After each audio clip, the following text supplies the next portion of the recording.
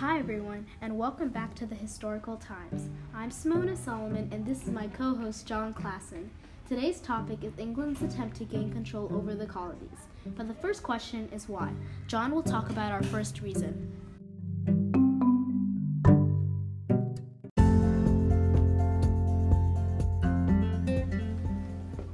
The English wanted to take control over the colonies for three main reasons. The first reason is land.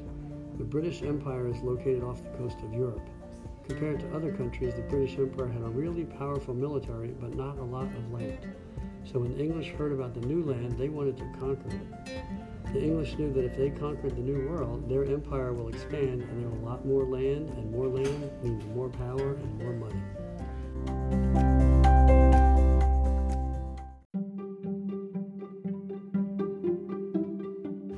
Having lots of land is beneficial in many ways. One of them is economy. With lots of land, people can live in that area. This was good for British because since they have lots of land and farms, so they can grow crops and plants so more people can have food.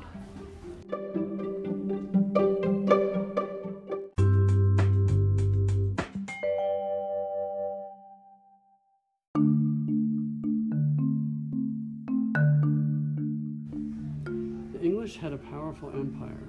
With the land they owned, helped them to increase the power that they had. With all that power, they could invade other places to gain even more power. With more land, you can generate more money, and more money helped them buy ships and bigger military. And they could conquer even more land for Britain. So it's a circle going forward. If they conquered more land, they can get more citizens, more workers, more treasure, more crops, and more power. This allowed them to gain more money and become a wealthier country.